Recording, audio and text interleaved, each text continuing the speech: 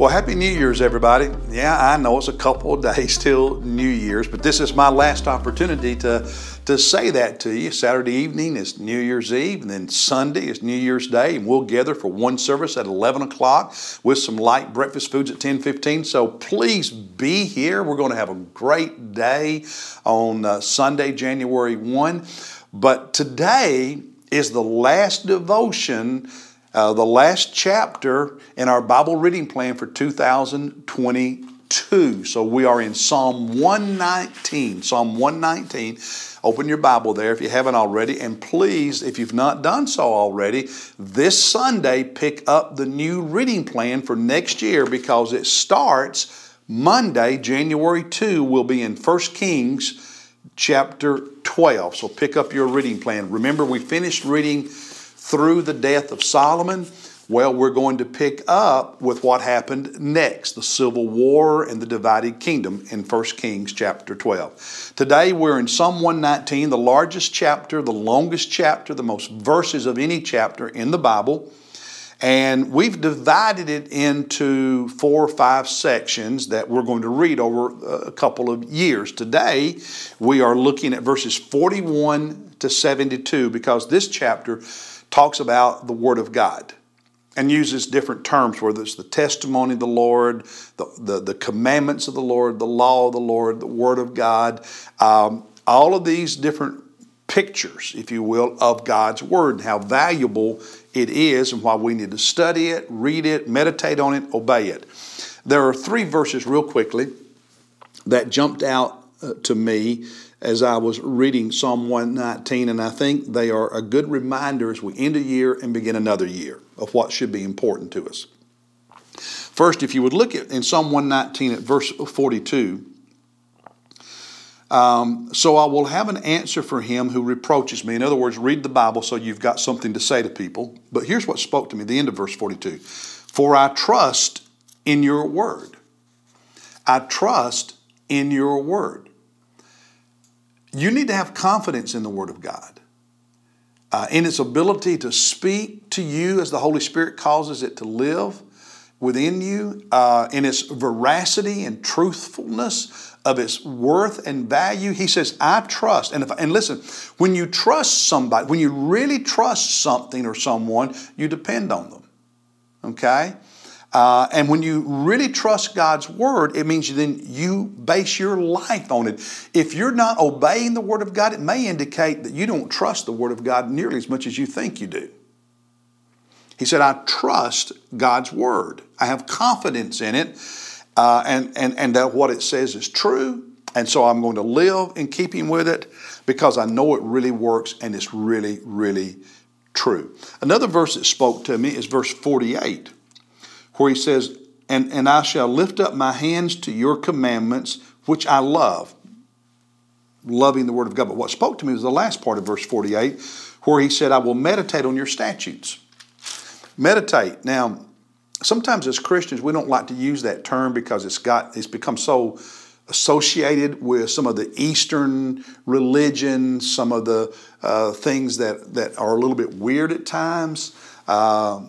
Cult practices occasionally, but meditation is a biblical word, and what it really means is focused thinking. Focused thinking. In other words, I take what God says and I really focus my thinking on it. I reflect on it. I pray about it. I sit silently and let it sink in, and I meditate on its meaning and on its application and what it demands of me or what it promises me or what it means for me and what are the implications for my life. How do I apply that to my life? Focused thinking so that I can obey it, so that I can do it. And in our culture where everything is so rushed, drive-through, at fast food restaurants, microwaves, how many of us on an air fryer so we can fry things faster and with less grease, etc. But you can't microwave everything spiritually.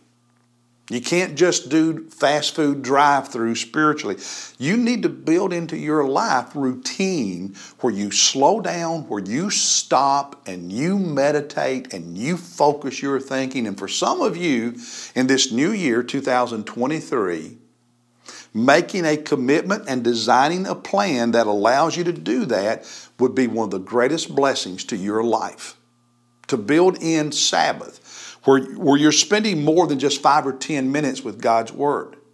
Where you take a verse and you chew on it and let God do something in your life. That would be a great blessing to some of you. And then the final verse that spoke to me in this section of Psalm 119 was verse 70. Let's see. I've lost my place here. Let me find it again. Here we go, verse 70. He said, their heart is covered with fat. Now here's the part that I like. But I delight in your law. I delight in your law. Are there things that just make you smile? Things that cause you just to be happy? Just put real joy in your heart? God's Word should be that way. The more time you spend with Jesus and with His Word, the more of a delight or joy it will become to you. In marriage, the more you spend time together and loving each other the right way, the greater joy you have in each other. Same thing's true with God's Word. Same thing's true with the Lord. The more time you spend with Him and with His Word, and you meditate on it and you listen to it and you respond to it and you let God's Word just do a work in your life and you engage His Word so you can encounter Jesus. Remember, our Bible reading plan and our D groups it's also we can not just read and study, it's so we can engage God's Word in such a way that we encounter Jesus, and when we encounter Jesus, we're transformed, we're changed, and when that happens, God's Word becomes a delight, a joy to you. If God's Word is a burden to you, if it's boring to you, that says more about you than it does the Bible. Do you delight in His Word? This coming year, 2023, would you right now renew your commitment to engage God's Word daily? Not just to study, but to encounter Jesus. Not just so you can know stuff about Jesus, but so you can be changed by His presence, be blessed and encouraged by His presence, be confronted and convicted by His presence, by His Word. Will you make a commitment to get into His Word? And you say, well, preacher, I've been doing that, and I've read the Bible several times, so I don't know if I need to do this again. Yeah, you do. You need to, it doesn't matter how long you've been saved or how long you've been reading God's Word, you need to keep on doing that. And if you do, you'll enjoy it more in the years to come than you have in the past. So never, ever get out of His Word. And that's the last word for 2022.